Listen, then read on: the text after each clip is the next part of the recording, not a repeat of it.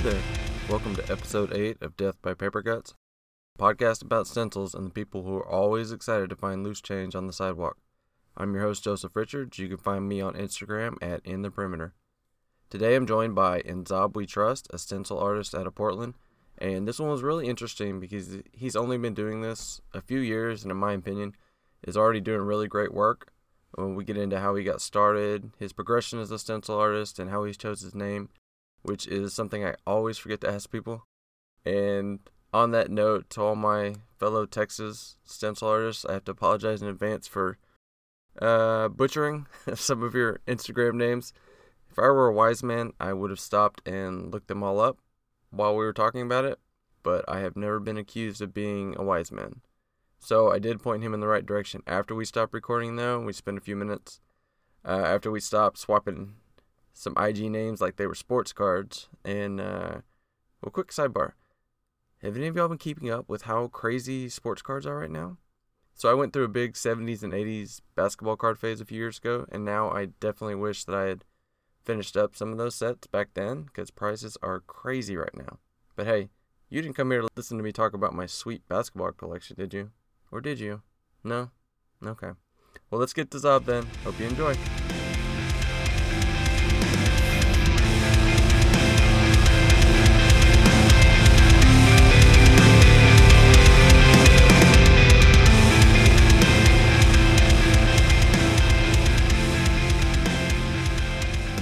Welcome to the show, man. Appreciate you coming on. Hey, thank you so much for having me. Absolutely. So, this is the question I start everyone off with. How did you get into stencil art? Well, when I was living in Bogota, Colombia, in South America, I became obsessed with street art. I grew up in Portland, Oregon, where there's just so much greenery, whether that be trees and just natural areas surrounding everything. Moving to a city that was pretty much all concrete, you really have this gap or missing feeling of that nature aspect. So being surrounded by art sort of fills that void. And it's just so much more prevalent that it became something I was fascinated with and a great way to explore a city. So I started walking around or taking buses just to find new street art pieces and murals. And it really became an addiction, taking photos of it or just standing in awe of paintings, sometimes 4 to 6 stories tall, and seeing how artwork that I was used to seeing at only the scale of 1 to 2 feet being able to translate into these massive walls that kind of stand in perpetuity and have such a big impact on the community. So after that, I spent some time living in Australia, and that was just after Trump was elected. And to keep your visa when you're living overseas, if you do political acts, you can get in trouble and have your visa revoked. So I was trying to speak out about the separations of families at the southern border. So I was trying to find some outlet for that without speaking out too vocally and risk losing my visa. So I started stenciling and I came up with that love over hate protest sign and started putting that up, and it really went from there. That's cool. So you've only been doing this, that's not that long, a few years then. Yeah, about 2.5 to 3 years, somewhere in there. Wow. Well, you've made quite a progression in that short amount of time from what I've seen. Wow, that's really impressive. So being in Australia, that's kind of like, I feel like that's maybe kind of like the mecca of stenciling. Did you follow any of those guys that are over there? No, to be honest, until I moved back, I didn't really connect with any of them. I moved over there because of a relationship. A woman I met in South America invited me to come live with her out there, and so I jumped at the offer and was immediately blown away by the works of people like Vans the Omega and Suffles and just countless people that it's just such a high quality of work over there. And I got a position working as a photographer and marketer for a muralist company. So I started connecting directly with the artists, and at that point, I had no artistic ability. And I think that's kind of common among a lot of stencilers who couldn't draw or paint that well to save their life. And so I wanted some way to be able to contribute. And so I started trying to translate some of my photography into stencils because it was something digestible and really just felt like time and patience and being able to cut straight lines, which was something I could do and a lot easier than understanding the whole process of creating art. Mm-hmm. Yeah, like all the way from scratch, like learning to draw. You can wrap your head around cutting this out, but maybe learning how to draw is a little steeper task. Yeah, and I don't maybe I was thinking about it as an easier way to go about it, but looking back, I think it's just such a different mindset to be able to take that time of spending, sometimes 10, 14 hours a day just cutting something and being able, if it's really detailed, only making the progress of a few inches. So it's just such a different process, but it's one that appealed to me. And like being on this podcast, I've been a huge listener of these. I'm usually listening to podcasts instead of music. So it became a format that I could I don't know, kind of dive into. And like in your episode with Mowgli, that idea of therapy, just kind of reaching this Zen point where all you need to do is cut that next line and really dive into these tiny forms. It became sort of an addiction. Thought about like right before I started this, I was kind of looking around and kind of the advice was, maybe go shorter. Like shorter and more often is kind of the trend. I mean, you have like the Joe Rogans that go however long he wants to, 2 or 3 hours, because he can just do whatever. But the advice I saw was like, well, unless you're him, you should do shorter shows. But with this, I felt like the people that are going to be listening to it are going to be other people like us and while we're cutting, I figure, it can be kind of however long it is because we're there for hours. So it's just background noise really at that point. So it can be whatever I want it to be. Totally. And connecting with the artists in that intimate way of finding more about their lives or how they got into it is what really makes this show so appealing. If someone wanted to learn about the process of stenciling, it's pretty abstract to try to explain to someone that, like I've heard you say before, hey, I cut holes in paper and then hit it with spray paint. It doesn't make a ton of sense, even when you explain it to them or show them a stencil, until they have a chance to do it themselves or watch a process video. And still, it's not easy to comprehend. Like, oh, those little details over there. Yeah, I cut those all by hand and sometimes had to use a magnifying glass like that. That just seems absurd to people. Well, yeah, I was gonna say even if they understand it at some point, that conversation transitions into why and not how. Like why Yeah. why would you do this to yourself and not how do you do this? Totally. When it gets to that point, there have been some commissions I've worked on where I've spent 2 to 3 months on a single piece. And I already know from working with it on Photoshop and Illustrator, I already know how it should look by the time I've started cutting, So to get from that point of seeing it in my head to peeling back those stencils and seeing the final product, that is such a long process. And yes, to our eyes, there's going to be quite a significant difference based on where you spray, what opacity, what lines you chose to cut with slight variations from the guide you're cutting off of. All of that comes into play, but to a lot of people, that PDF of the high resolution file might be sufficient for them versus the amount of time that goes into an original work. So it's been such an interesting learning curve in that way too. Yeah, I've actually seen people do the image like you're talking about and just like glue that onto a piece and sell that. Like do all the mock-up work, but you don't actually cut it out and then paint it, which I guess whatever, but it's I couldn't do that. Like, it's so satisfying, like what you're talking about, when you get done and you peel that, I guess depending on what it looks like at the end, right? When you peel that last layer off, that's really so satisfying just because of all the work you put into it. And that's really hard to relay to people. It's really hard to relay that you would put that much time into anything, much less something that seems so trivial to the majority of people we talk to, you know? Yeah, but then you get so for the people actually cutting and spraying them, that feeling of peeling back the layer, especially once all the paint is on there, and you don't know how it's going to look or if there's going to be blots or overspray until you peel it back. I became really addicted to that feeling of just peeling it back and seeing whatever's below. And it's pretty stress inducing, but when it goes right, it's quite a good high.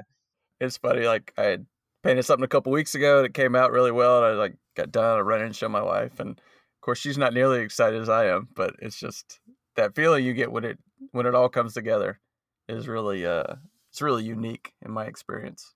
Totally. And I now live on my own, but before I was living with a few friends and they had a cat and would just either the cat or one of them going in to look in or dust from the garage I was painting in. Sometimes even when you get finished, you come back after the paint is dried and there's cat hair or dust or any of these things. So there's just so many ways for it to go wrong, but when it goes right, it's such a good feeling.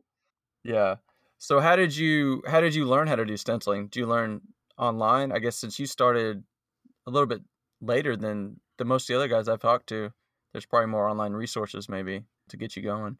Yeah, I really, how I learned and how I still think is the easiest way to learn is just to go on Google Images and find some really basic stencils and just cut them repeatedly until you get the idea of how to cut out shapes, how to control your hand in that way before even thinking about the design aspects or any of that. Because just getting a final product that looks okay is such a good inspiration to keep going versus trying to create your own content is such a big hurdle that a lot of us are still working on to this day and evolving the process and the content and all of that. So it can get so overwhelming in that way. I heard you all talking about Stencil Revolution, and the Stencil Reddit thread has been a huge help along the way. And it's so varying in terms of quality of responses. Sometimes you'll get really good feedback, and other times you'll get people hating or just a series of good job, which really is not helpful. I want someone to be critical and give me some insight into how I could improve. And maybe I'll disagree with it, but a lot of times it's coming from someone with a lot more experience that can deal with a lot more detail or more layers. And that can just be invaluable insight. I feel like I talk about this with a few people, but it's hard to get that feedback on social media. Like, I feel like Instagram is not exactly the place for it, just because it's such high volume and you're just scrolling. It's basically just, oh, cool, next one, cool. Reddit seems like it would be the more appropriate forum, but yeah, like you said, I know Nils like comments a lot on there, and he always has really great insight. Mowgli comments on there too. So I mean, you have guys like that are in there, but there's not a lot of them that can offer that level of feedback. Oh, definitely. And with social media, it's really interesting. Like I heard you talking about with Mowgli. When I first started, people were buying my art right after I released it, giving me such positive feedback. But it's sort of a bad feedback loop when it's coming through social media because people want to support your dream and your passion. And that's so disconnected from whatever you're actually creating. So now with COVID and Instagram changing their methods, if you don't have a large audience, they've sort of shaped it like Facebook, where it's only people that already follow you that are seeing your content. And so it's like most of the people who would have bought a painting already have a painting, and it's of lower quality than what I'm producing now. So it's just a interesting feedback loop in that way. Huh? I didn't know about that. When did that kind of start changing? In the past 6 months or so, but it's so different for everyone because the bigger the audience, they're feeding you more people. But on the smaller end, they're trying to make it more like you're seeing the people you already interact with, but then that just creates a loop of people who already support you instead of exposing more people. So other than when I've had a couple opportunities to paint murals and stuff where there's new people getting to experience it and connect with your brand, or when I put up stickers and people connect with it that way, if they kind of want you to pay for advertising, and I really have no desire to pay for exposure, and so that kind of closes some of the loop unless people are tagging you in things, or so it's just how to get it out there to new audiences without the ability to be in galleries, or have my work in a couple stores in Portland, but just more opportunities to get more eyes on stuff. Is that a situation where you have to be maybe more strategic with the hashtags? Like, I don't really fuck with those at all. I have like two or three stencil related ones, and of course, they're only going to go to the people that are following stencils, which is probably all the people already following me. Kind of what you're, kind of what you're talking about. So I don't know. Is that a way to kind of get around the algorithm changes? Totally, but like like you, it's one of those things. I want people to see my stuff, but I'm not willing to put in that sort of effort. I'd rather spend my time creating instead of making process videos or researching hashtags. I'd rather be working on the next stencil I'm gonna do. So I complain about it, but really it's my own doing, and I'm okay with that because if I can sell more paintings, that's a good thing, but I really don't mind doing landscaping or carpentry and other stuff to pay the bills in between commissions and sales of paintings and stuff. I don't really want to force it, and being able to make masks has been a big advantage during this time. I just wholesale masks, and then I use some of my stencil designs and just heat transfer them onto the masks. So that's been popular and a good little filler, and they're quick, easy to do, and just gives me more time to work on more projects because like you said, I'm only 3 years in and I'm really still trying to learn the process and get the images I need to create the content or stencils or paintings I want. So just always evolving there. And if appreciation comes, it comes. But if not, I love the process and love creating things that give people some sort of reaction. I think it was Dad Socks. When I talked to him, he mentioned having a social media consultant to kind of help him manage that kind of the posting and like what time, what images, kind of that whole process. I don't know what kind of scale you would have to be at to for that to make sense, but I know that was something he was looking into or transitioning towards. Yeah, I think the best way to do it would be to find someone whose content you really like among your friend group, or just even in among your followers and stuff, and reaching out to them and offering them some amount of money. Um, Mm-hmm. at this point, I'm trying to do art and token tools full time, so I just fill in with other odd jobs. I have an uncle who owns a farm out in the country, so I'll go build fences or tend to the animals or do landscaping or house cleaning or carpentry jobs, rebuilding decks here and there, and try to fill that in on weekends, which gives me a good 60 hours every week to work on stencils and token tools. So I'd rather work more doing things that I like than have a traditional job. And it makes me a little poorer right now, but eventually, hopefully, it'll lead to something. If not, I can say I'm spending a lot of time doing things that I enjoy. So that's kind of the method I'm taking, and I'm one of those people. I had a flip phone until I was like 19 or 20, and most of my friends had a smartphone by the time they were 14. So I've been kind of resistant to the social media,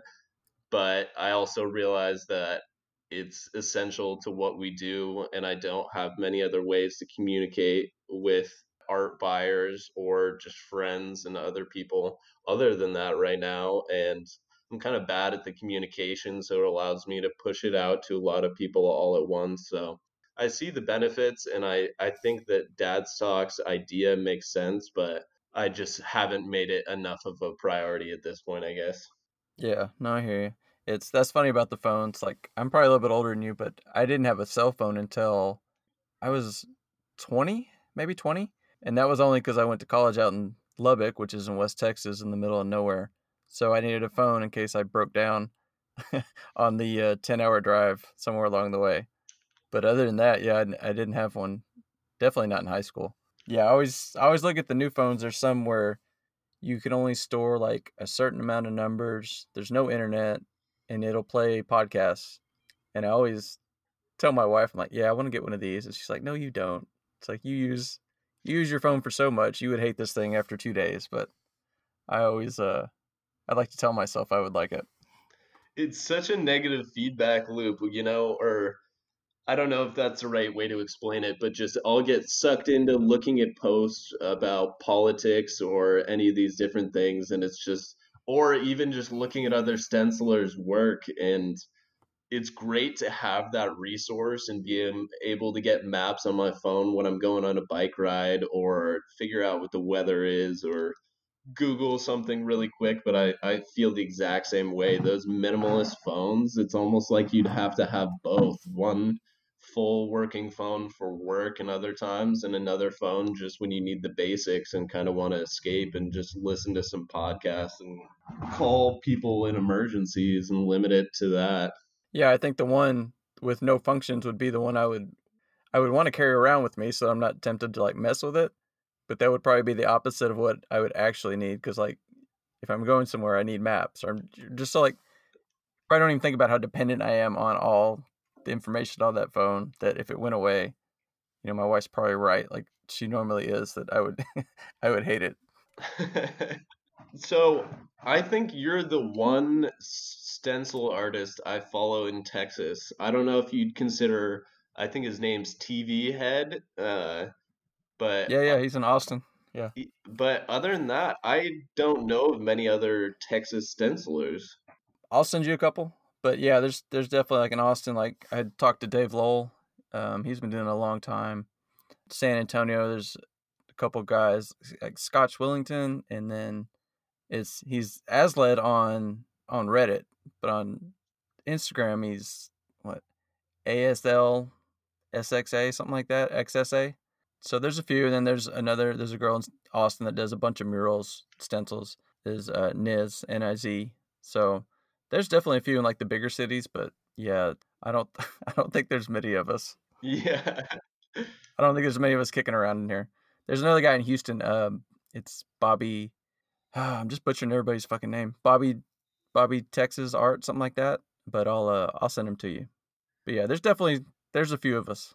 So does that work to your advantage being in a place where there's so few other people doing what you do, or does it become more challenging because you have to explain to everyone what stenciling is, why your type of art is exciting? I found it to be the latter. Yeah.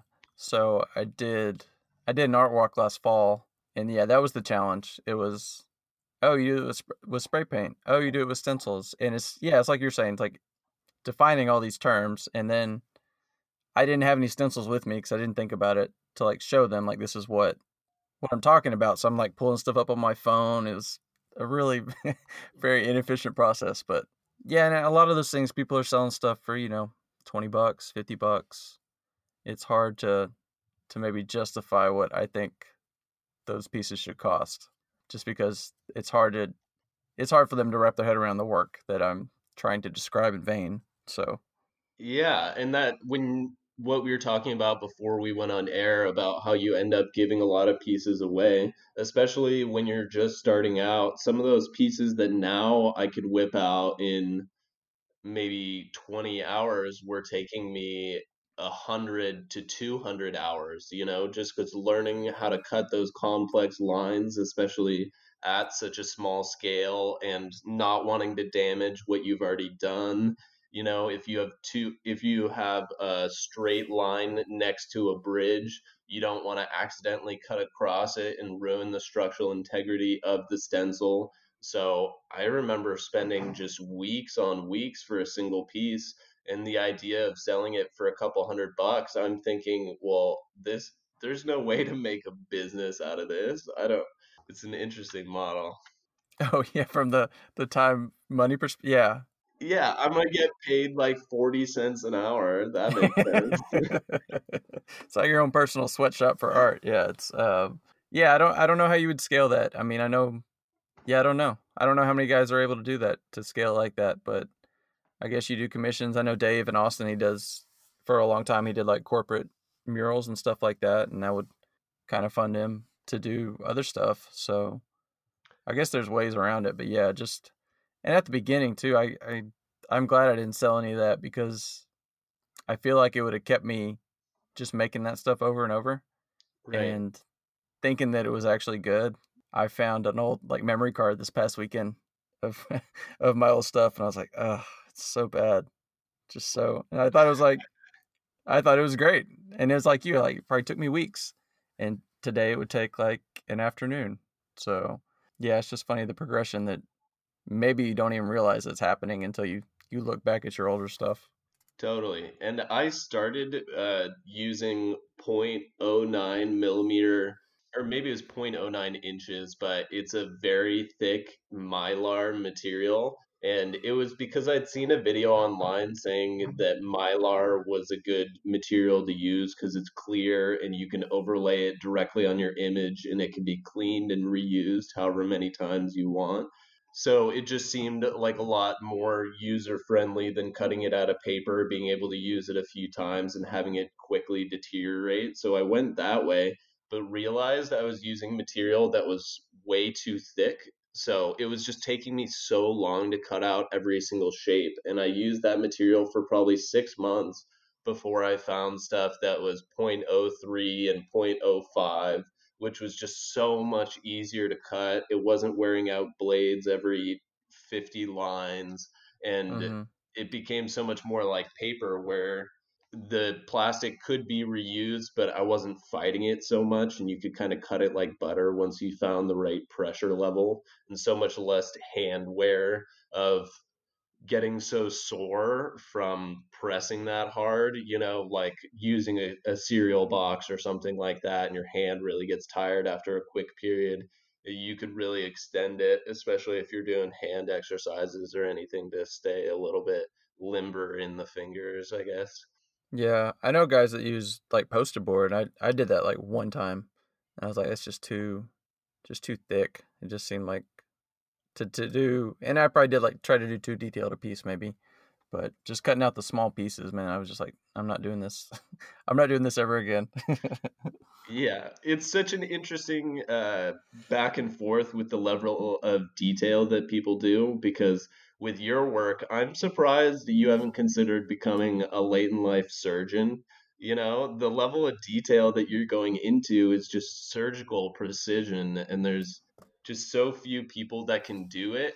And it's such a balance between detail and making it different than what a machine or computer could do, and it's a fun combination of skills. I really like that. Yeah. Oh, I appreciate that. I just use regular printer paper, so I think that lends it more to me being able to do that. Obviously, they're like more delicate, but I paint them a few times and trash them, so I'm not super worried about that. But yeah, I've tried doing like cardstock, and they're more durable, but it just the wear and tear on my hand. I would just rather just use as thin as possible Right. and go that route. But I did try experiment with the laser cut in one piece, just to see what it would do, and that was interesting to see how fine a details that produces. I mean, I guess I knew that in my head. Obviously, a laser is going to be better than me, but seeing it firsthand was pretty surprising still. You think a laser is better than you? Because I use a vinyl cutter, and Mm-hmm. just use a temporary adhesive vinyl, and that's for pieces usually that I've already cut by hand and want to rescale, and I can't really justify spending all that time resizing it to another size. Or I can also make decals or a lot of different things on that machine. But I found one from maybe 2006 used, and normally it'd be a machine that'd be $5,000 to $15,000. And I found one from a sign shop going out of business for like $400. So it seemed like a digestible little project to try it out. But the level of detail is probably only 75% of what a hand could do, and compared to what you could do, it's only 60% because it can really, the thinnest bridges it can do is probably a centimeter. And there's sometimes when like really fine details might only be a couple millimeters apart, and maintaining that, just a machine doesn't have that level of accuracy. Maybe a laser is better than that, but I still think there are things that really a human hand is just, at least on a small scale, can't really compete. Yeah, that's fair. And so this was in a makerspace, so they had definitely a higher level laser than I would ever have home access to. So that was probably part of it. I don't know. I felt like it was more detailed because it was one I was like, I'm gonna do this because, and I tried to do it on like 11 by 17 because I wanted to see like how small it could cut small details, and it banged everything out like perfectly. I was really surprised. That's amazing. But then I cut it out by hand anyway, so don't listen to me. No, it was cool. But yeah, that's one of those things you kind of learn along the ways. Is we were talking about cutting and you kind of zone out, but I still find times where you kind of look at a piece and I kind of go out of order depending on what those bridges look like. Because if it's super delicate and you wait too long, then you're kind of just screwed because there's no way that you're going to get a clean cut out of that section because you got nothing else around it to either hold it in place or to put your hands really most of the time. Right. I started using a piece of cardstock over the top. I use Duralar point oh 0.03. If anyone like uses paper but wants something that's more reusable and similar, that's probably what I'd recommend. But because it's a great material, and the fact that you can reuse it many times is just so invaluable. And you can use spray adhesive without any of the paper coming off, and so I really like that part of it. So do you draw it? Do you draw it on the mylar, or you said you just put it over the paper and then just cut that way? Yeah, so I started doing printing it usually on 8.5 by 11, and then taping a bunch of those pieces of paper together, and then taking the black shapes and using a white pen to create the bridges on top of the black so that it had my own shapes to it instead of what the computer generated. I've also tried drawing them by hand and usually taking a picture of them, putting them on the computer, vectorizing that, and then printing it out and then drawing on it again. Now I end up going on Photoshop and taking the layers and using a digital pen and using the erase tool to make the bridges.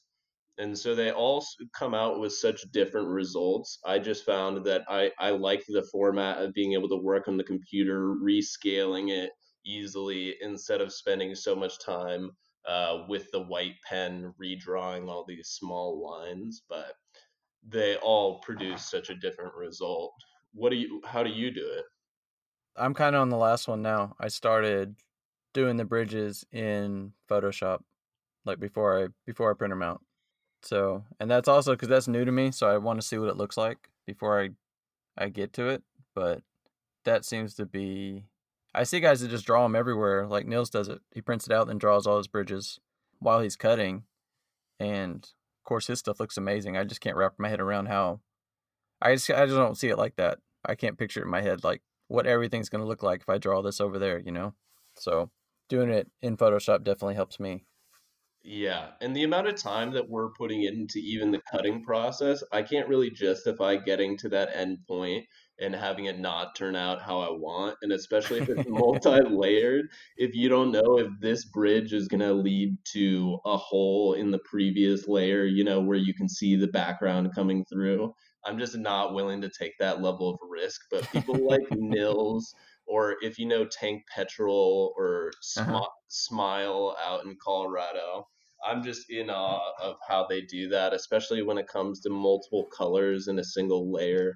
I've been working a lot on trying to do that or work on different opacities or shading in single layers to give depth to fewer pieces. Because at one point I got up to doing pieces that had as much as like 25 layers, and that was a really fun process. But if you don't have the can skills, it's really hard to, unless the layers are on different parts of the canvas. Say you're doing one set of stencils for the background, one set of stencils for the eye region, another for the hair, and all of that. They're going to overlap and cover up a lot of the work that you put in. So I was Mm-hmm. realizing that probably a third of every stencil was being covered up by another, and kind of I couldn't justify spending a day or days on work that would just be covered up in the end, other than maybe a slightly raised texture that's only visible to someone who's really paying attention. Hmm. That's interesting. So what is kind of your happy place for layers at this point? I am really trying to see how much detail I can pack into 5 layers or less. I've been working a lot in single layers and trying to add shading, but just in terms of my level of can skills, it's come down to the point of 3 layers being the best. And right now I'm kind of stuck in a monochrome phase of black, white, and grays, but I'd like to incorporate more colors, and that just comes with spending more time. Like I said, I've spent so much time on the stenciling aspect. I haven't learned as much as I could in terms of shading or color palettes and all of that. And that's something I'm trying to digest more to create interesting backgrounds, because I'm so focused on the subject, and also just how light plays on a subject and all of that. I'm really trying to become more rounded, so I'm not just focusing on whether a line is curved, is it pointy, is it boxy, all those aspects. It really becomes all encompassing trying to put all those pieces together. It's funny, right? Because you get into this and you're like, oh, I'm just gonna cut it out and spray paint through it, and then depending on how far you want to progress, there's always the like little micro skills that you need to learn along the way. So it's you just listed 4 or 5 different things that you're trying to work on kind of at once. It just gets I guess it can be as simple or as complex as you want it to be in this hobby. Yeah, and especially with stencils being minimalist in compared to, say, fine drawing or a lot of these skills, I realized that a lot of my early works are so focused on the eyes to give some sort of life to the portrait. But then I realized that pretty much all of my pieces were facing directly forward, which becomes boring after a while versus having people look in different directions, including more bodies instead of just faces. And so it really has to become holistic at a certain point to create all these elements of interest, and so that it's not just appealing to other stencilers. That's the thing, right? Yeah, I feel like at some points I'm like, I said this to my wife at one point. It's like I feel like I'm just trying to impress the other people that know how to do this, not make something that people that don't know have no idea what it is would care about. So that's definitely a trap to you kind of have to avoid at some point, I think. Exactly. And that's why I got the vinyl cutter too, because I realized that whether it be the Reddit thread or people like Nils or you that do it all by hand, I was realizing that I was thinking too much about, oh, they're gonna think I'm a fraud because I'm doing it all with a machine. But I'm realizing I'm still putting so much time into design and even weeding those vinyl versions and then being able to spray it in a way that looks good still takes so much time, and being able to create more subjects and focus on what I'm creating and getting more work out into the world. It just it became a different set of priorities, and realized I didn't need to try to impress anyone other than just trying to make myself happy and make something that people like to look at. I don't, Yeah, no, I don't judge anyone's process. I mean, whatever you want to do. I mean, who am I to say that you have to hand cut everything or whatever, you know? It's you're the one putting the time into it, so whatever makes sense to you and whatever you want to do. No, I would never say I would never say oh, well, he just laser cut it because I still know all the steps that go into it. So, Right. I think there's still like a mutual respect amongst all of us that just because we know what goes into it, even if the methods are different, you know? I think that's totally right. And the thought of, even though I've been busy with a lot of projects, I have about 5 to 10 stencils sitting on the floor around me, ready to just go in my paint or garage and paint. So the idea of when I'm ready, just being able to create something new and see how it's going to look on a canvas. At least in Portland, I end up just taking my drill and drilling them into telephone poles around town, which is a way to just give something people beautiful to look at and kind of getting it out of my house and so that other people get a chance to look at it. I don't know, that's just really exciting to me versus I got really disheartened by this. I tried to go to that next extreme level of detail on a piece that was 3 feet by 6 feet. And this beard of the person I was doing was 6 layers and so detailed that just on one layer, I'd spent a month and a half on just the beard of this portrait. And I just got to the point where I was thinking, what the hell am I doing? Who am I trying to impress? And what am I going to get out of this? And then I ended up never finishing it and just posted the PDF of what I was going to create. And it got more likes than I think anything I've ever posted on Instagram. So, That's funny. so it just realized I had to get out of my own way in terms of creating new stuff. Yeah, I think at some point we all just kind of want to see what we're capable of with doing it. So that might be Totally. part of it. But yeah, yeah. I mean, if I got a month into something of one layer, I might reevaluate my priorities for that moment. But I kind of want to go back. You talked about like how much there's to learn with painting, and then I was thinking about when I talked with Mowgli, he would say he would do stencil workshops sometimes, and I kind of want to tie this into those videos you made. He would do it kind of backwards of how I would think about it. He would teach them like how to. He would bring like pre-cut stencils and teach people how to paint first, whereas I would like go into and like teach people how to cut. And I just thought that was an interesting way of looking at it because that is probably the more I think about it, that probably is the move to get them to learn that part and then learn the cutting. Totally. I've had sort of a weird process of stenciling opportunities.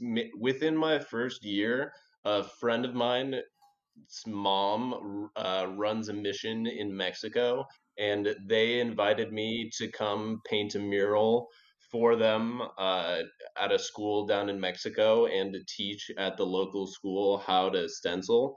And so I realized just based on the age group I was working with, it was 3 to 5 year olds that they weren't going to be allowed to use scissors or knives.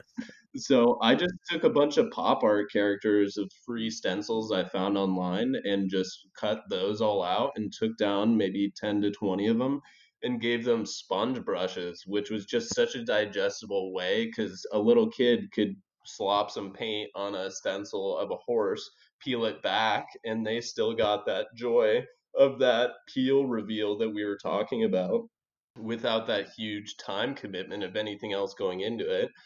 Say I only had 15 minutes with each group of kids, and yet they're all coming away with a beautiful work of art that they feel like they created. So I think Mowgli was so spot on about creating that love of stencils and then learning how to cut afterwards because you got to have something that you're yearning after versus trying to instill this idea like, oh, you got to be patient. At first, this is going to take you forever. That's hard to convince kids of. And if not, I think it's just people looking at Shepard Fairey or Deface or Banksy or any of these people and saying, oh, I want to create something like that. And then doing the sort of reverse osmosis process that a lot of us went through of then searching online or finding other people that did it and trying to learn some of their skills and translate that into our own format. Mm-hmm. It's probably hard to send that home. Like, give a kid like, hey, you have this homework. Go take a couple weeks and cut this out, and then come back and I'll show you how to paint it. That's probably a hard sell when you're trying to teach somebody how to do that. And it might come out like crap. Yeah. They might come out with a really subpar product, and especially that like fine knife work is not that digestible, especially if you don't have a cutting mat.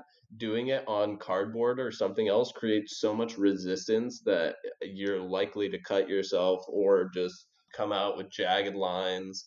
And then if it's not sprayed properly, especially with spray paint, it's going to just have so much overspray that most of the detail will be gone. So, that's a problem I've had just showing my friends my age, giving them one of my stencils and letting them try to paint with it. They put so much paint on it, even with spray adhesive, all of it bleeds together and sort of kills all the detail. So I found that sponge brushes was a technique of how they used to do old-fashioned wallpapering and things like that. And so I realized that that might be a digestible way for people to try it. And so those roller sponge brushes are quite a gem for people just trying to test it out. Yeah, that's a great idea. And then that also gives you the option of doing it inside, whereas spray paint you're gonna have to be outside no matter what. So that opens up your options.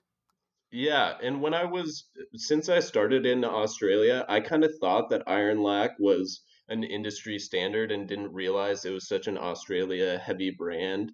And so over there, I got connected with a couple artists that were sales reps. So I was paying like $2 to $3 Australian per can for Sugar Lac, which is a paint with none of the VOCs, so you can paint inside and you don't need a mask or anything like that. But being able to pay $1.50 American for cans just really made it so much more approachable than now. I usually get Belton Molotov through Art Primo, an online website, and if you buy over 75 bucks, it's only $6 a can or something. But that's still quite a higher benchmark than just being able to use Rust-Oleum or any of those things. But I've just always thought if you're going to create something that people are going to be able to cherish for a long time, it sort of has to be a certain level of quality so they don't just watch it deteriorate in their space, you know? Mm-hmm. Yeah, that was kind of my progression was Rusto to I used Iron Lac for a long time, and then now I use 94 for pretty much everything. Have you tried Molotov? I have not. I see a lot of people that use it, but no, I've never tried it. I think that 94s have a better range of grayscale, and probably the best out of any brand. Sometimes I supplement with some of the gold line of Montana to create like a full black to white spectrum. But in terms of color palettes, if you're not good at mixing two cans of spray paint to create a third color, Molotov has like 200 different colors, and the variable spray nozzle, based on how much pressure you put on the can, is how intense it is. Versus, say, on a 94, it's low pressure, and if you press down less, you're just going to get splatter or something. So, having that variable where you can create good fills, but also dust it with fine details, I've just really become addicted to that. It's a bit thinner paint, but still very high opacity. And so it just doesn't clog my caps as much. And that has been huge because I don't know if you use a can of acetone or anything for your caps, but I just have pretty much a garbage bag or a small garbage bag full of caps at this point, and it just feels a little wasteful. Maybe I'll put them in resin at some point, but I just don't really know what to do with them. Yeah, no, I got the same thing. I've got little jars, glass jars full of them everywhere. No, I don't clean them. I try to like spray them upside down when I'm done with that layer until it goes clear to kind of clear it out, but I don't always do that, and then I come back and it's clogged, and I have to order everything online. There's nowhere here I can just go to the store and buy something. So yeah, that would definitely be a time saver. I've seen people that do like maybe like lamps with them, get like a big bottom and put the caps in there. Yeah. That might be something be kind of cool. Yeah, I've thought about you could also do a table with a recessed edge and then glue them in place and then resin pour over the top of that could be a cool effect. I don't know if you've ever seen, I think her name is Janet Morello, does them encased in like say like a mold of some other shape of, say, a flower, and it's got caps inside of it or things like that, which can be kind of cool. It's fun to give things like that a second life, or same with all these used blades we have. We just have such a throwaway culture, so finding artsy ways to sort of bring a new life to it seems like a fun twist. I don't know if I want to accept the liability of turning all these blades into something, but Yeah, every, yeah, everything else, yeah, I've seen people make kind of like flowers out of the spray paint cans too. If you open them up and yeah, kind of make little sculptures out of that, yeah, it's definitely stuff that you can do with them. So I think I had messaged you originally about I saw all those that little video series you did. yeah. Can you talk a little bit about that? Yeah, so when I was going out to look for videos, you said since I started later, there's probably a lot more out there, but there really isn't a lot of good stuff. And I think it's because people feel a little bit protective of their process once they get to a certain point. And so I was trying to find a way to articulate that to other people and share it with more audiences, and also just looking at all these different artists out here, how you make your stencils versus how Mowgli does versus how Teacher One does or RX Skulls. There's so many different formats or combinations of the above to be able to bring that to life, and I think that would be such an interesting thing. I've been so interested in podcasts, and I thought about doing something like that, but I realized that a video format was probably better. Working by myself ended up becoming the biggest limitation because I was having my phone plus a camera to create different angles, and trying to get all that content was sort of a challenge, and I didn't get a lot of response, but the people who did use it were so thankful for it. So it's something I'd like to get back to, but it's just maybe YouTube might be a better format, but there's just some skills out there that are missing. I didn't find out about the stencil spiders until maybe a year and a half into my process. And before that, I was using a toothpick in my mouth. I mean, not a toothpick, sorry, a chopstick in my mouth or in one hand while spraying with the other hand, or using multiple chopsticks or anything like that. But then the bridges got too small where I couldn't even use a chopstick without creating more overspray. Yep. So there's just so many skills that aren't really out there, and they don't need to be proprietary. It's like people would still have to spend all this time bringing it to life, and if they're going to do that, they should be welcomed into the community. So I just don't like that idea of gatekeeping information, and I just thought that giving people a chance to see all that goes into it might be interesting too. Yeah, for sure. And I think and Anthony was one of the first guys that I saw making videos about all that stuff, and then he made a video about the spiders eventually because I think he got tired of so many people asking him about it because he used to have it in all his photos, and now I see him everywhere. And I have some, and it's a little genius little invention for something I don't know, so simple, but you didn't realize you needed it until it showed up in your life, kind of thing. I'd always used different size magnets, from the back of uh, things that you'd put on the fridge. There's ones from a centimeter all the way up in size, and so I would just put those or rocks or coins all over my paintings, and then use spray adhesive, ended up filling the gaps. But now finding those stencil spiders, I don't know how you could get around using those, especially if you're using paper and trying to go to those high level details. So people sharing those skills, it's just such a blessing. I kind of gave up worrying about overspray at a certain point. I think I don't know. It just grows on me if it's not just obscene and just messy. I kind of like the little texture it adds to the pieces. So I'm not as I'm not as crazy about making sure everything is weighed down as I was, maybe a couple years ago. Yeah, I think that's spot on. I also think it's all about intentionality, because there are some parts, if you're going around the eyes, or certain details can be washed out so easily by a little overspray. Or I've made the mistake of not masking off the edge, if your stencil only covers one third of a piece, and you don't tape just right around the edge with something blocking the rest, and you end up with a box around it. So it's just all about whether it's intentional or not. Mm-hmm. Well, I'll just pretend it's intentional. It looks good, and then if it doesn't, I won't acknowledge the mistake. So that'll be the move. Uh, I also wanted to ask you. I went through some of your Reddit posts, and like your progression on using bridges was pretty noticeable. Like you posted a piece, and I wrote it down because I didn't know who it was.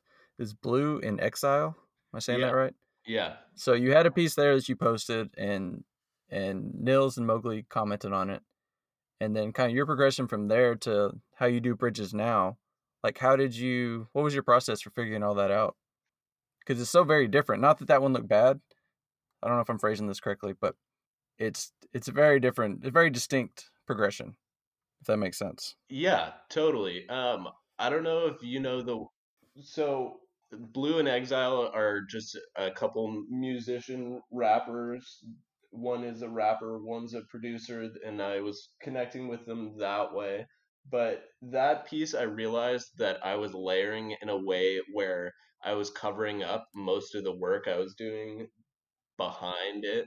And then over time, I was trying to find a way to stylize what I was doing. And I realized that stenciling is such a form of breaking down images in such a literal way. And so I thought about like crumbling or destruction or separation of things. And so I wanted to put that into some of the final pieces. And so now, in a lot of my more recent works, it's about how to put things back together in a way that you can tell it's pieces, almost like a puzzle, but also shows a little bit of the fragility of the art form or of the subject. And I'm trying to, I don't know, I think I like the idea of breaking things down and have it still be digestible as what it's supposed to be. I was also inspired by, I don't know if you've seen the work of Toxico Mono or Hoaxin. Hoaxin is from Mexico, I think, and Toxico Mono is a group in Colombia where I was living, but they have this way of breaking things down into pieces where it's so evident that it's pieces, but then it's so evident of what the subject or what you're trying to create as a whole. So I like that idea of it being like a puzzle, and I'm deciding how the pieces fit together. Hmm. Oh, that's interesting. Okay, I see what you're saying. So you're breaking it up, but not in a way where it distracts from the actual piece. Yeah, because if I just went off of making bridges only where they needed to be to make the image, then anyone could make it. But where I choose to make those lines cross someone's face or break up a shape that's already there, that becomes what I'm contributing to an image that a computer can't do, and how I'm sort of differentiating in that way. Okay. Oh, so are you talking about like the difference between, say, structural bridges and artistic Yeah, bridges? yeah. Okay, I'm with you now. Okay. What were you meaning? When you said make the image, I just thought you were talking about the artistic choices, but now I see what you're saying. Like the ones you have to draw to literally keep the keep the image together Right, versus exactly. yeah, design choices. Yeah, I'm with you. Okay. I'm a Um, little slow. You have to no, let me catch you're good. up. But on that Blue and Exile piece, I am still so proud of that one because that was before I knew how to do registration marks. And so I was just lining up by eye all these pieces that are, at least on certain portions, pretty much as thin as I could possibly do even to this day. So there's it's interesting how there's certain elements even from my early pieces that I try to look back on positively, even if I think, oh, I would do that differently. I know I'm not going to go back and do that, so I might as well take the elements I like, try to learn something from that, and push that forward into what I can create in the future. Because today, I would still say the piece that sells the most, what people want from me, is still that Love Over Hate, which was, I think, the third painting I ever did.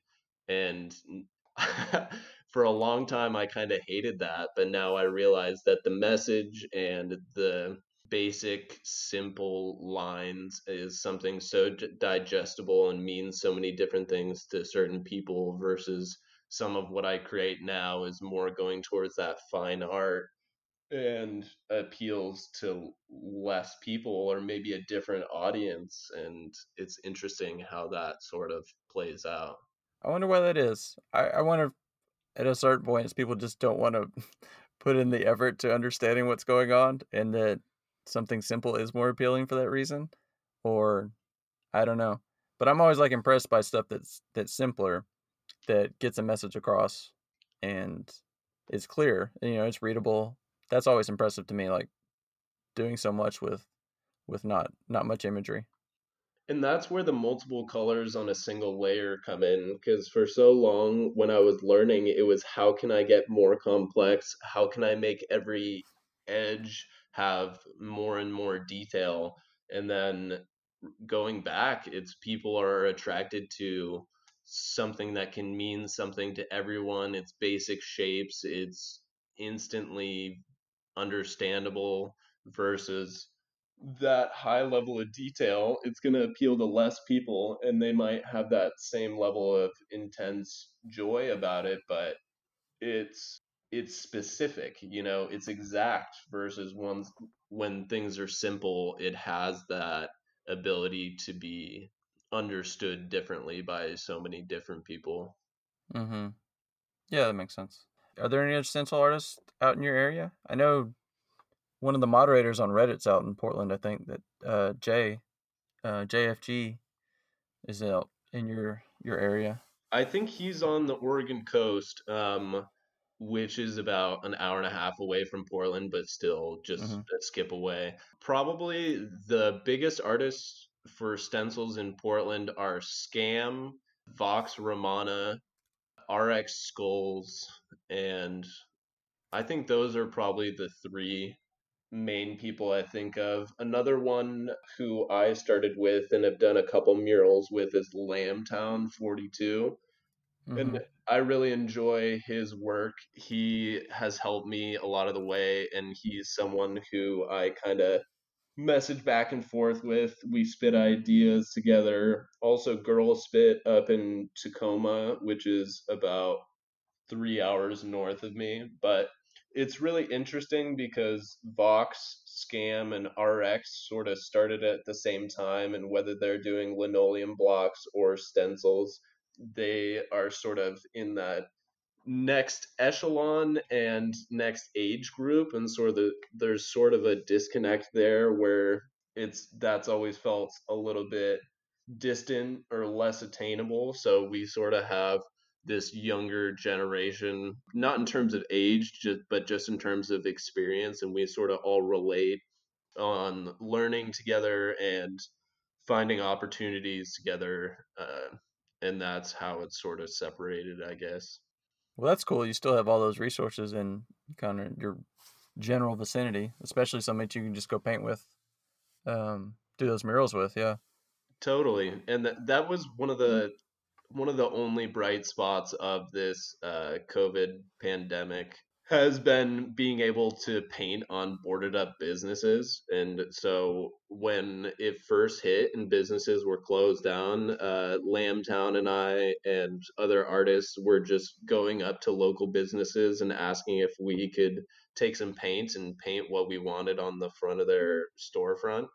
And a lot of businesses were so down with that and getting the opportunity to paint at scale. It's one of those things to get opportunities to paint murals, you sort of have to have experience and they want to see your portfolio and stuff. But it becomes a catch 22 where no one's going to give you an opportunity until you've had an opportunity to paint. And Mm-hmm. it's sort of like getting a job in an industry, Right. but they want you to have X amount of years of experience doing it. So getting this low pressure and knowing, at least at that point, a lot of those businesses were only closed for a few weeks. It was going up, you got to create something beautiful, and it might have been temporary, but you got the opportunity. A lot of people got to see it. Maybe it got tagged over, but you still got to go out and brighten people's experience for a little bit. No, that is funny. With like with the jobs, yeah, they want you to have the experience, but nobody wants to give you the opportunity to gain that experience. So it's really a lose-lose situation. Totally. I know I asked you about it before we started recording, but if you could tell your about your name, what that means. Yeah, so when I was younger, I used to tag Z Rage, and that was just in notebooks or just with a Sharpie places. And then over time, it sort of evolved to a longer phrase, which was Zob, or I guess that's shorter. And that came, that came from podcasts that I used to listen to or still listen to that would replace pod in the name of God in different phrases. And so I started using the phrase "In Zob we trust," which was just sort of this idea of breaking tradition, not trying to hold any idols, and just sort of playing fun with a common phrase. And so Zob sort of stuck around. It's also a brand of bong in California, but no relation there. And now I just really love the combination of letters, and it helps me disconnect from my own identity in terms of creating and putting paintings or stickers or decals out in the streets. And people who know will be able to connect that back to me, but I don't have to worry about getting in trouble for vandalism or property destruction. I'm not really into tagging or doing illegal pieces anymore, but just being able to create art and put it out in the world, you never know who's going to be bothered by that and try to get you in trouble for it. So it's a way to be able to create and have it a little bit separated from my day to day life. There's there's times I wish I just used my real name for everything, but at this point I'm kind of like pot committed to the name I chose. But yeah, that makes sense to kind of have that separation. Of course, then with the podcast, I am using my name, so it's kind of all it's kind of all that effort for nothing. But yeah, it's funny. I listened to some of those, like Pod Save America. I've listened to that before. I think. Do you listen to Useful Idiots at all? Matt Taibbi's podcast. No, I haven't heard that one. They have some sort of rivalry going on. It sounds like a one-sided, where they do not like the Pod Save America people for some Yeah. reason. It's interesting though. He was a journalist for Rolling Stone, and he's written some books, and I really like him. If you like politics, it's an interesting podcast. Yeah, it's one of those things that, especially right now, before there were such different sides and things to get fired up about, I was wanting to learn more about how to get involved in a lot of that process. But right now, since I think people are all on a similar thread of wanting things to get back to some sense of normalcy, wanting to tamp down the epidemic and get on some road to economic recovery, I'd rather get the news in the most digestible form in the shortest amount of time. So recently I've been listening to Up First, which is just NPR, and The Daily and Post reports, because that's such a digestible glimpse into what's happening in the world. And then the rest of the time, I really like listening to podcasts like Freakonomics is one of my favorites. Throughline is a great history podcast that takes commonly known events and gives you the backstory of previous events or other world cultures or other things that you don't kind of know that inform what's going on in a different light. And I really appreciate some of those. Or podcasts like this are so digestible when I'm stenciling, which are just conversations between people giving you insights into how people think. I really appreciate those. And then journalistic storytelling, things like This American Life or Radio Lab or any of those, or just being able to dive into a story like that where it's journalism, but it's also romantic and really getting involved in a story. There's just so many beautiful formats out there. It's just like if you're like me, where you spend all day listening to podcasts, you start running out of good things to listen to. And I can't stand the true crime. I think that's the only genre I haven't really dived into. But other than that, I spend a lot of my day listening to podcasts. Yeah, same here. I got back into audiobooks. I just listened to Into the Wild Oh, great. a couple of days ago because he was on. Well, he was going to be on a podcast that I normally listen to called the Press Box, and so they interviewed him. So I listened to that book. But yeah, that's what I do all day. Like I work from home, so I listen to random sports podcasts, Texas politics, bunch of random shit. So it's definitely a good way to pass the day. Totally. I think I'll be back into politics. I think I just hit this point of spending a year or two of spending all my energy of how to counteract policies I really disagreed with and stuff. It just sort of became overwhelming, especially when it reached this point where I felt like I couldn't have much impact. But then seeing that swing in the election and things turning Democrat in Georgia were just really invigorating, and it'll be interesting to see what the next steps are. I'm pretty progressive, so I'm just hoping that all these trains will keep moving and that even with the Democrat in office, we'll still see some instrumental change, but it'll just take time to see that. I just kind of think we got too many old people in office right now for us to get as much change as I would like, but I don't know. That's Portland, man. We start at liberal and go all the way to anarchy, so We're definitely more liberal, but of course we live in East Texas, which is very conservative. So it's an interesting, uh, it's an interesting environment here. Like we're definitely in the minority, and I don't talk about that stuff with a lot of people just because it just never goes anywhere, and it doesn't have to. Like from their side, it doesn't have to because we've had the same representatives for 20 years. Like what's there to talk about? I think that's spot on. I've really tried to stop being so aggressive about it.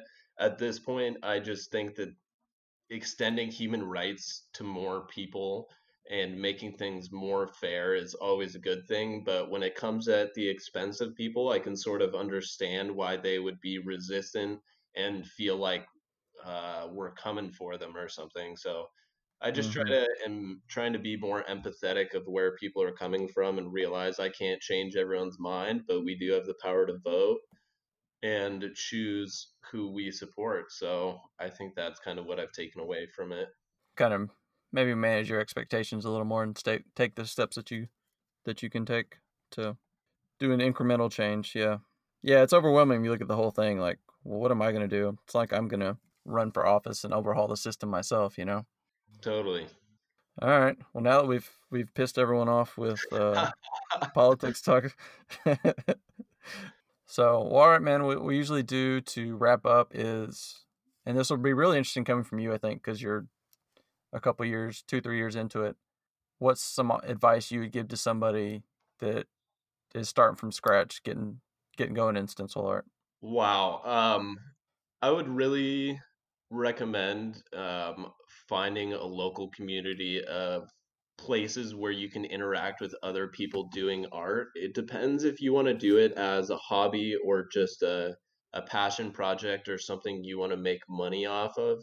Um, Creating more forms of your artwork is one way to make it more accessible to more people. Creating things like stickers and prints, taking really good photographs of your artwork is something that I have never taken as seriously as I should, but I've noticed from my own work and from others, if you're willing to take the time to take good photographs, you're going to get a lot better response, even though some of the best stencilers I've ever seen are small, no name people from around the world, but they're using a low quality flip phone or something to take their photos. Other than that, I think it's going to take a long time to get the level of hand control and other things that you want, but dedicating some amount of time, whether it be every day or every few days. It's just a period of repetition of getting that experience and getting it onto paper.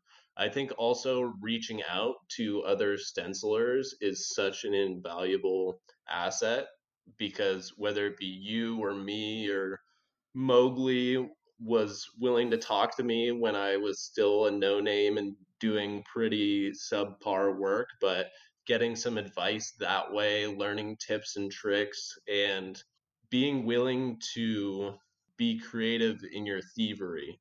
I don't mean copying other people's work, but Yeah. finding things you like in other people's repertoire and finding ways to mimic that. And that doesn't mean straight up copying, but taking some of the techniques they have and sort of seeing how you could lend that into your own work. I also think backgrounds are something that are sort of a hard skill to incorporate into your own work, but realizing that that can add so much interest to the piece and really bring the full thing together. I doing this simple black stencil on white background or doing a space background or any of those things are great ways to learn, but realizing that stencils are still often a three-dimensional work. So realizing that it doesn't exist alone in space was something that I'm still trying to incorporate to this day. Yeah, no, that's great. Well, my hatred of backgrounds is well established on this podcast, so that's still that's still something I'm working on too. But no, that's great advice, man. So I know you're on Instagram. Anywhere else that people can get in touch with you? Yeah, I've got a website. It's inzobwetrust.com. I'm on Reddit, Facebook, Twitter, Instagram. Would love to interact with anyone who has interest. Or if you want stickers or art, if you mention this podcast, I'll probably send you some stickers for free or give you a sweet deal on a painting. At this point, art hasn't really been moving, so just being able to connect with people who really enjoy the work, I just want to get it out there in a way that people can enjoy it. Oh, are we doing a code? I'm gonna feel like a legit podcast. We start handing out codes for merch. I don't have one now, but I'm just kidding. send me a message on Instagram and I'll probably just pay for shipping and I'll send you some free stuff. That's funny. So, all right, man. This has been a lot of fun. I really appreciate the time. Hey, thank you so much for having me and thanks for creating this great format. Absolutely, man. I'm just still amazed that anyone listens. So, I'll keep doing it as long as people listen. Okay, great. So, all right, man. Well, take care. You too.